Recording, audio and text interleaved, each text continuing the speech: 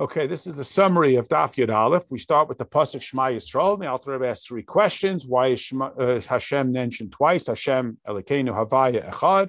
Why did the Anshe Knesset HaGedolah institute the pasuk of Baruch Shem to separate out between the Shema and the V'ahavta?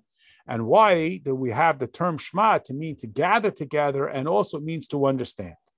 So we explained that the V'ahavta is an assurance that if we will have Shema Yisrael appropriately, we'll understand Hashem, we will ipso facto result in V'ahavta. That is, we will love Hashem even with our Yetzer Hara. So we all say Shema twice a day, and it doesn't seem that we're achieving this. So we explain. The pasuk says that I place before you this day life, and you should choose life. And we say, well, of course, who wouldn't choose life? Even the Yetzer Hara chooses life because life is the source of its pleasure. So now we understand what we mean by life based on our understanding of how Hashem has separated out that there are two forms of life, the life of indulgence and the life of alignment with Hashem.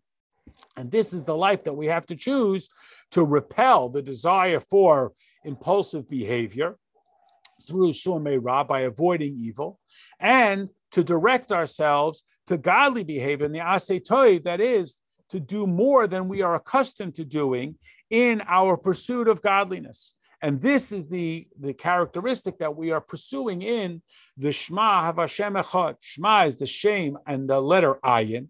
Ayin is the Ayin in an actual Sefer Torah is an enlarged letter. The concept being that it includes all the 10 characteristics times the 7 midos, that's 70. So it is the fully developed palette of our midos. And the Shem, that aspect of Hashem, should be completely and totally created. So the pushback to that, or the consequence of that, is that when we will contemplate that Hashem, the Yud Kei Vav Kei level, is our personal God, is Elokeinu, then we'll see that it is Echad. It is the one Hashem, Aleph of Echad, Ches, the 7 heavens and the earth and all aspects of the earth.